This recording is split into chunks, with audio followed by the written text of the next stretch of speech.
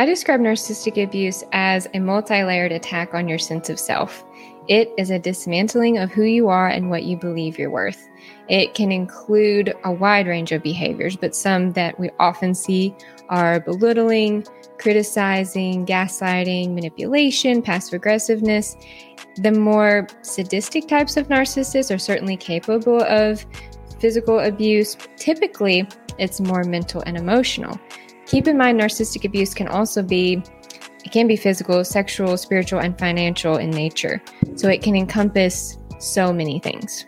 A lot of people, especially the grandiose narcissists, they can look very larger than life and charming and charismatic.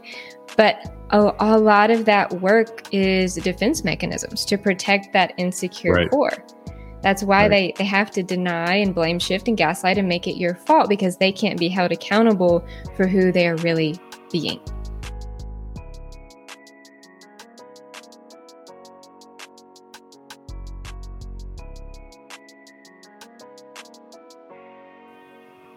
Hello and welcome to Quiet Voice Fearless Mind, where we help introverts and aspiring leaders to reach their full potential. My name is Terrence Lee, aka the Introvert Leader. Welcome to the show. And I have a very special guest today.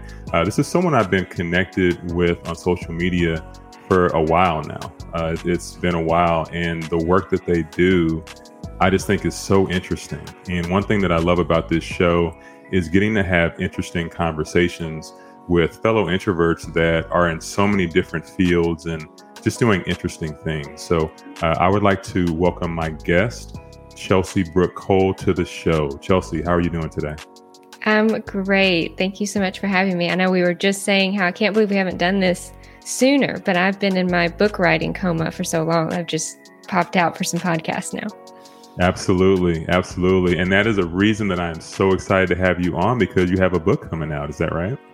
I do. Yeah. I've been loving the introvert space and the time to just write quietly. And now I'm so excited to let everybody know what I've been doing. But as I'm sure all your listeners know, it takes energy for us introverts to get out there and talk and do interviews. But I'm still excited to share about it. Absolutely. Absolutely. Well, I appreciate you being on, because as a fellow introvert, yes, I do know the energy that it takes and all of that. So now this is awesome having you on. So Chelsey, I wanted to start a little bit with, tell me about what you do, because what you do to me is so interesting. And honestly, I haven't met or talked to anyone that is in this particular area or field. So can you just tell a little bit about what you do, and also what is the passion behind what you do and what drives you to do it? So I'm a psychotherapist and certified partner trauma therapist specializing in narcissistic abuse and relational trauma. I work with people through therapy and coaching, and I do some speaking as well. Recently spoke at a conference to help therapists learn how to provide effective therapy for narcissistic abuse survivors. And my passion for this really, we have to go all the way back. So I was raised in a household where my mom was super empathetic, also an introvert, an empath, very secure relationship with her. And then my dad, for a long time, I described as emotionally neglectful and just cold and distant, just not much of a relationship there. He would be one person in public, another person at home. So my experiences with these hot and cold kind of relationships started very early on. And it kind of set the foundation for when I got into adulthood and dating.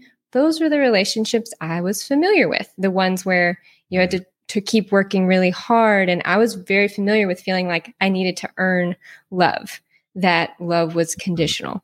So that really, drew me in for a while to feel most comfortable with kind of narcissistic relationships where there's that very hot and cold up and down cycle.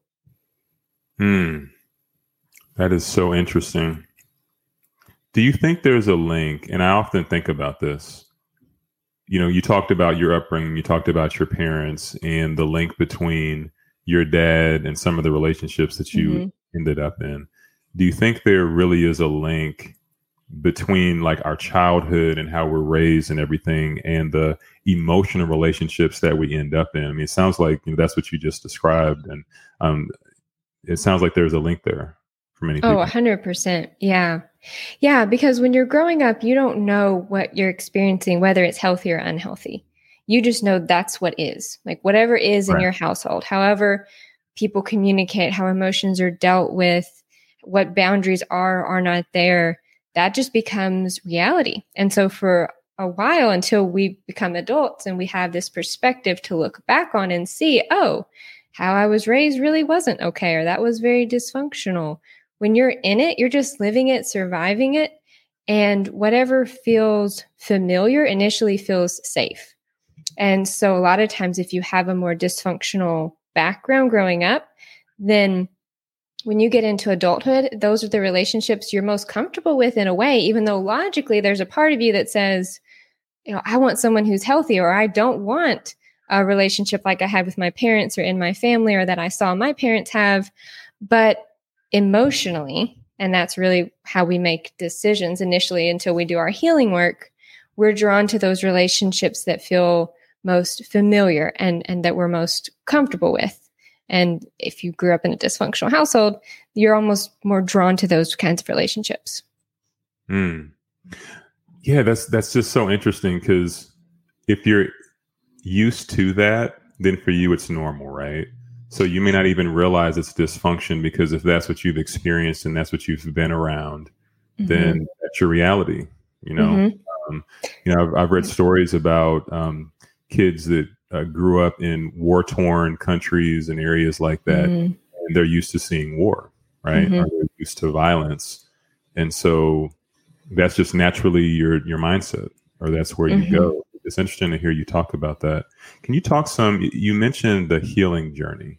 Can you talk some about, for somebody that maybe has dealt with a narcissist or is dealing with a narcissist, what is the healing journey? Actually, you know what? Let me back up for a second. Can you explain what a narcissist is? Because that may be something people that are listening may, that's a word that we hear. And I'll be honest, I've heard that word. But I'll also be honest and say I don't truly know the definition of it. I think I do, but I would love to hear you explain that. Yeah, it's so important to define it because it has become a bit of a buzzword these days. So narcissism is a personality trait that exists on a spectrum. You can be a little bit narcissistic to highly narcissistic. On the lower end of the scale, you can think of your garden variety narcissist who might be great to liven up a dinner party, but really doesn't have the capacity for empathetic conversations. And at the high end of this scale, we have the malignant narcissist, which is where we get into really psychopathy, more of those antisocial behaviors. And it includes things like grandiosity, superficiality, superiority, entitlement, interpersonal exploitativeness, and a lack of empathy. What most people think of when they hear the term narcissist is the grandiose narcissist, the one who's charming, charismatic, kind of arrogant, but they have this alluring presence that you're often drawn into. Interestingly enough, if you have a more sensitive temperament, as a lot of introverts and empaths do, you might feel a little off-put by how extra a grandiose narcissist comes across as. And the other type of narcissist that you might run into or that we hear about is what's often referred to as a covert narcissist or a vulnerable narcissist. These are the narcissists that seem initially very victimized, like even withdrawn, depressed, sullen, or they seem very nice, like very courteous, very flattering. And they draw you in by getting your sympathy and your pity and your attention. So if you tend to be a helper or a fixer, this is the kind of narcissist that certainly I have been drawn into a relationship with, because you have these pure intentions to just be helpful. But the reality is there's never enough help you can give a vulnerable narcissist, because they feel entitled to your help, your time, your money, your resources, and they guilt you if you try to set boundaries or walk away. I think I've ran into each one of those kinds you just described. Yeah, probably. As you were describing them, literally, I was sitting here and I was thinking of some specific people. And so that's really interesting. So do you think, what is the difference between a narcissist and somebody that maybe is just loud, or someone that likes to hear themselves talk? Because I'm thinking of recent conversations I've even had with some people where, myself have more of an introverted personality, right? I believe a lot of introverts are similar, where I am empathetic. So I'm the type where if someone is talking to me, I really want to listen and understand where they're coming from. Right. And there are other people, I'm thinking of some right now, where it's typically more, they give off the feeling of they love to hear themselves talk. Yeah. And if you get your words in, kind of doesn't matter to them, right? Like they want to make sure they get their words. And I have problems with people like that. Like I have difficulty communicating in those situations, being completely honest, because I think me having empathy and really wanting to understand and hear people, I kind of expect that same respect. Yeah. So do you see that as a narcissistic trait if somebody is not the type to, they kind of want to take over conversations, they're not really listening actively? Do you see that as a narcissistic trait? It can certainly be something we see in grandiose narcissists. And interestingly enough, grandiose narcissists tend to be more extroverted. They are quite socially adept and they look like they have a lot of acquaintances or friends, or they do at least have a lot of interactions. They are the people that will go on a monologue and talk to them about themselves for 45 minutes and genuinely don't care if you've ever said anything. Now, there's certainly a difference between, a true grandiose narcissist and someone who's just extroverted, because people who are extroverted, we know, tend to be very talkative and they can take over a conversation, not meaning to, but just because that's how they are. And they connect with people through talking instead of introverts, really connect more through listening, or that's just our natural go-to. So there's certainly a difference there. So, Chelsey, how would you define narcissistic abuse? When I think about just the way you're describing narcissism, I could definitely see situations where somebody could find themselves in an abusive situation, and maybe not just physically, but even just verbally, right? Yeah. So can you describe, what does it mean to have narcissistic abuse? I describe narcissistic abuse as a multi-layered attack on your sense of self. It is a dismantling of who you are and what you believe you're worth. It can include a wide range of behaviors, but some that we often see are belittling, criticizing, gaslighting, manipulation, passive aggressiveness. The more sadistic types of narcissists are certainly capable of physical abuse, but typically it's more mental and emotional. Keep in mind, narcissistic abuse can be physical, sexual, spiritual, and financial in nature. So it can encompass so many things. Wow. So there are different categories to narcissism, different ways that somebody can be abused in that way. That's interesting. I never knew that. Yeah, so many ways. And that's part of the reason it's so disorienting for survivors, because you can imagine over time, it's not just one thing. This person isn't just manipulating you or gaslighting you.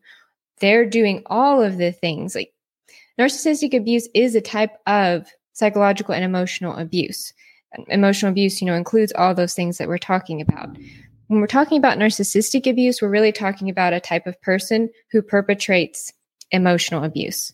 So you have all the psychological and emotional abuse that's going on, plus you have to deal with someone who's very grandiose and entitled and superficial and exploitative and everything else that goes with someone being a narcissist. So is somebody that has an introverted personality, a lot of people that, listen to my show are fellow introverts like me. We have a lot of different things that we deal with, things we can relate to, various struggles, various issues. Would you say that someone that's more introverted is more prone to being taken advantage of, or prone to a narcissist, trying to take advantage of them? Would you say that that's something that would be more tied to someone that's an introvert or an extrovert, or maybe that doesn't matter? Or what have you seen? Yes and no. It's not that narcissists will particularly pick out introverts, but narcissists do tend to gravitate toward empaths, and empaths tend to be more likely to be introverts. And narcissists tend to exploit certain behavioral and emotional patterns, like overthinking and being easily guilted, giving second chances, having a very compassionate heart, being sensitive to other people's feelings. All of that, a lot of introverts and empaths certainly relate to. But if we just think about what narcissists are after, They're looking to protect their fragile core.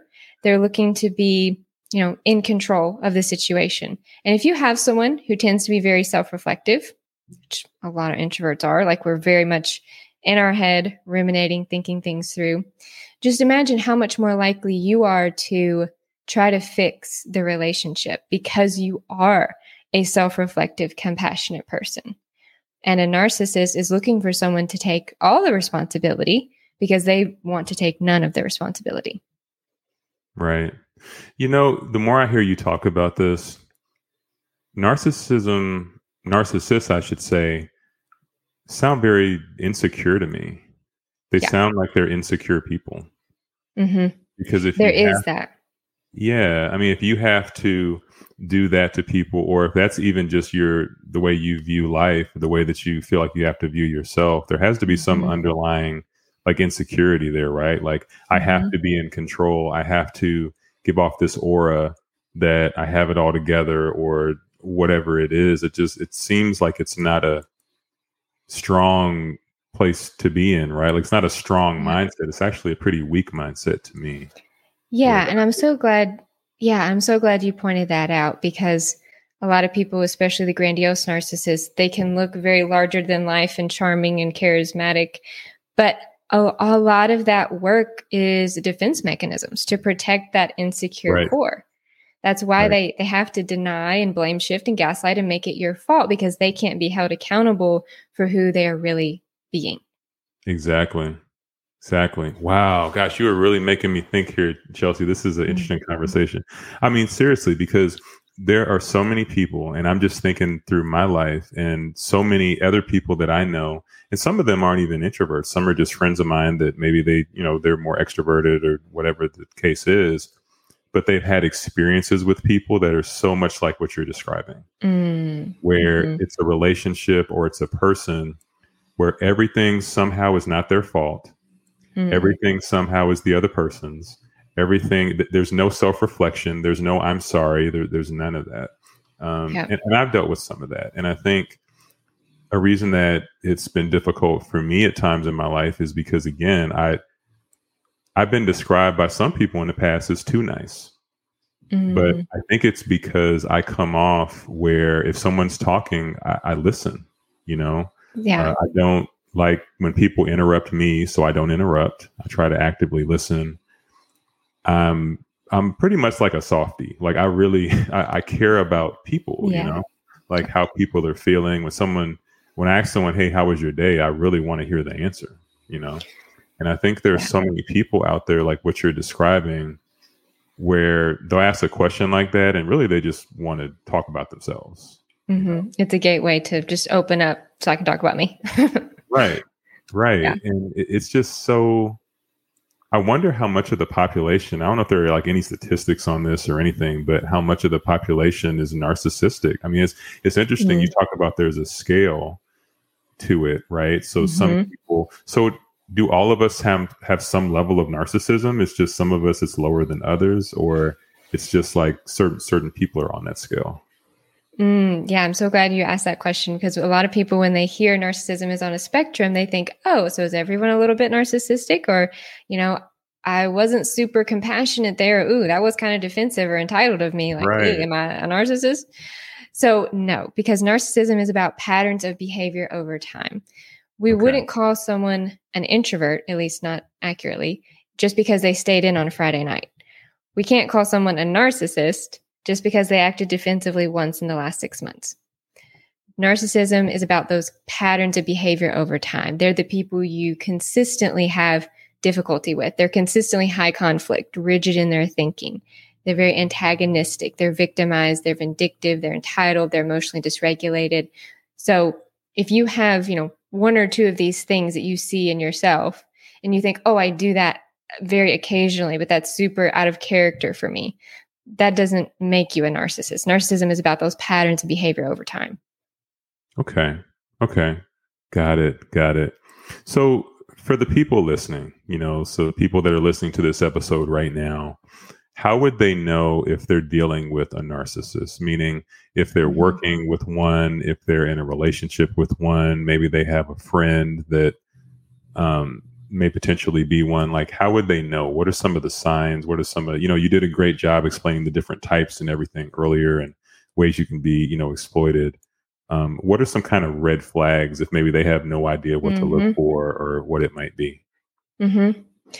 In my book, I actually break this down into 4 different categories. I'm sure we won't have time to get into them all. So I talk about, though, there's emotional, behavioral, cognitive, and physiological warning signs that you're being narcissistically abused. The first red flag most people are usually aware of is changes in their thinking. This relationship starts not adding up. No matter how many times you try to make sense of things with this person, it just feels like nothing makes sense. For example, a lot of times we want our words, action, values all to match. When you're married to someone, you expect to be able to rely on them, receive love from them, communicate with them. When you're married to someone and they're antagonistic or they're passive aggressive and they're very critical, we feel very uncomfortable with that disparity, the difference between our expectations and reality. And that creates something called cognitive dissonance, where things aren't adding up. And that creates a lot of anxiety. So at that point, a lot of people will work harder to try to make it make sense. They'll start justifying, rationalizing, explaining. Well, yeah, my partner's critical of me, but they don't really mean it, or they're just stressed at work, or we just have very different communication styles or attachment styles or different love languages. And of course, the narcissist, as we talked about, is more than willing for you to take all of the responsibility. So you find yourself working harder and harder to try to make sense of things, to make the relationship work, which you can never do. So the underlying feeling you always have in a narcissistic relationship is that you never feel enough. Nothing you ever do is good enough. Nothing ever makes things better, at least for any length of time. Wow, that's powerful. That's powerful. And I know that there's somebody listening that's really going to help, because there may be somebody that is experiencing that right now. And so I appreciate you sharing that, because some people may be going through it and not even realize that they are. So, listening to this, I think that really is going to help somebody. So I appreciate that. I want to shift gears for a minute. Talk about being a writer, talk about being an author and, being someone that's a fellow introvert, and just talk about your writing process. Talk about what it means for you to write. Like, what is that like? I know how I feel when I'm able to write. How do you feel when you're able to write, and just in general, being an author? How do you feel about that? Writing has been a part of my life since I was a kid. Like, I've written songs and I've always journaled, and I've always really enjoyed writing. And throughout the writing process of my book,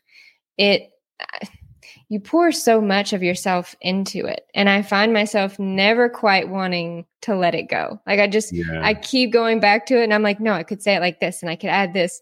I don't know how many thousands of words I had before we had to edit my book. But my editor was like, you really have to find a way to kind of take this down, because you have so much, you're going to overwhelm people. I think that's the thing that I can get stuck in, is I can get lost in writing, and I want to research, and I want to go away and like keep writing and keep researching things. And I don't know that you ever quite feel that it's ready, that your book is, I don't know how you have felt, but it's like, I could still take my book and do more with it. Yes. No, I can totally relate to that. And I love what you said, though, about just, the writing process. And it's almost like you birth a baby in a way, like it kind of becomes your baby, and it's like you don't want to let it go. I can so relate to what you're saying with that. And I just really want to salute you, because I know what that process is like. And so the work you've put in, it's coming to fruition. And so I'm super excited for you. And I would just, want you to let everyone know that's listening, tell them a little bit about your book, tell them about, the title, what they'll get out of it, because we want to make sure, and I'll have all the information in the show notes for people to pre-order and get the book. But let them know a little bit about it. Yeah. I really wanted to make this book super helpful for anyone, whether you don't really know about narcissism yet and you're just learning about it, or you've been on this journey for a long time. There's something you're going to be able to take away from this. So the book is broken up into 3 parts. The first part is on the inner workings of a narcissist. We dive into what is a narcissist, 6 types of narcissists, what's it feel like to be love bombed by these different types, really give you a full understanding of what that means. The second part is on helping you heal attachment wounds, trauma triggers, looking back at your past history and have you had other relationships with narcissists, talking about the trauma bond. The last part is focused on post-traumatic growth strategies. What are the insights that you need? What practical strategies do you need just in order to heal? Mindset shifts you need to make, reasons people get stuck. I tried as best as possible to take my therapy and coaching process and put it in book form, so it would be helpful for anybody wherever you are in your healing journey. Awesome. Well, Chelsey, I am again salute you. And I think that the work you do is so needed because, there are people in this world that, again, they may not even realize that they're in a situation like that or they're dealing with someone like that. And so the work that you do is going to help so many people. I know that the book is going to touch so many people as well. That's one of the great things about writing is that, the words from your mind and the thoughts from your mind and your ability to help people, you get to put that on pages, right? And people get to take that and, it gets to improve their life. So I just want to salute you. And I think that's awesome what you're doing. Thank you. Thank you so much. I really, really do hope that it helps a lot of people. So Chelsey, it has been so good having you on the show. I really appreciate you being on. And for everyone that's listening, remember, there's only one you and there's only one life. So make it count. God bless. Thanks for tuning in this week. Hey, if you know someone that needs to hear the topic that we talked about today, make sure you share this episode with them. Or if you'd like to share the episode with your followers, if you think a few of them would find value in it, then screenshot the episode and tag me at The Introvert Leader on Instagram. Thank you for listening, and I'll talk to you on the next episode.